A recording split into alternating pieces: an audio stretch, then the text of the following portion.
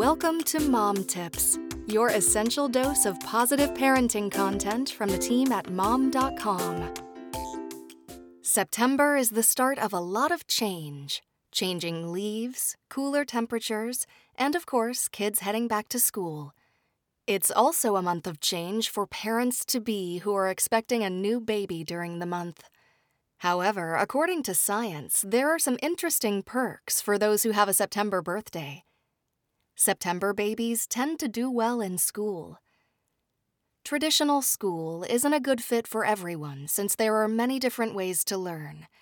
However, babies born in September tend to do well in school, according to a report from the National Bureau of Economic Research, which looked at the grades of students between the ages of 6 and 15 and found that September-born kids had higher scores on average than their peers did.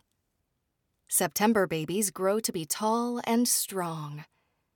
While this isn't specific to September-born babies, a study did find that autumn-born babies do better in sports as they age.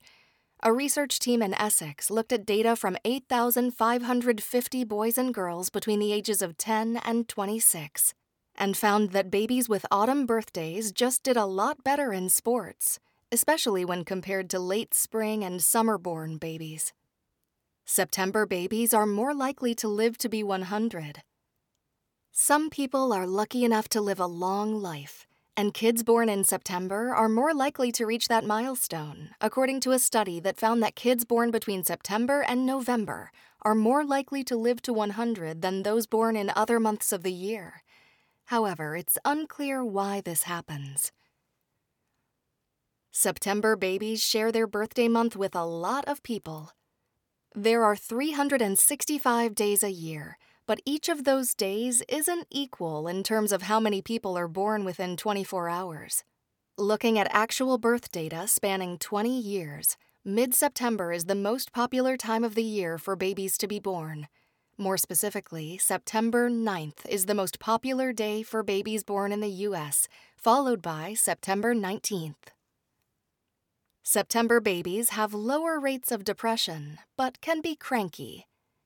Some studies have shown that the time of year a baby is born can come with some health conditions.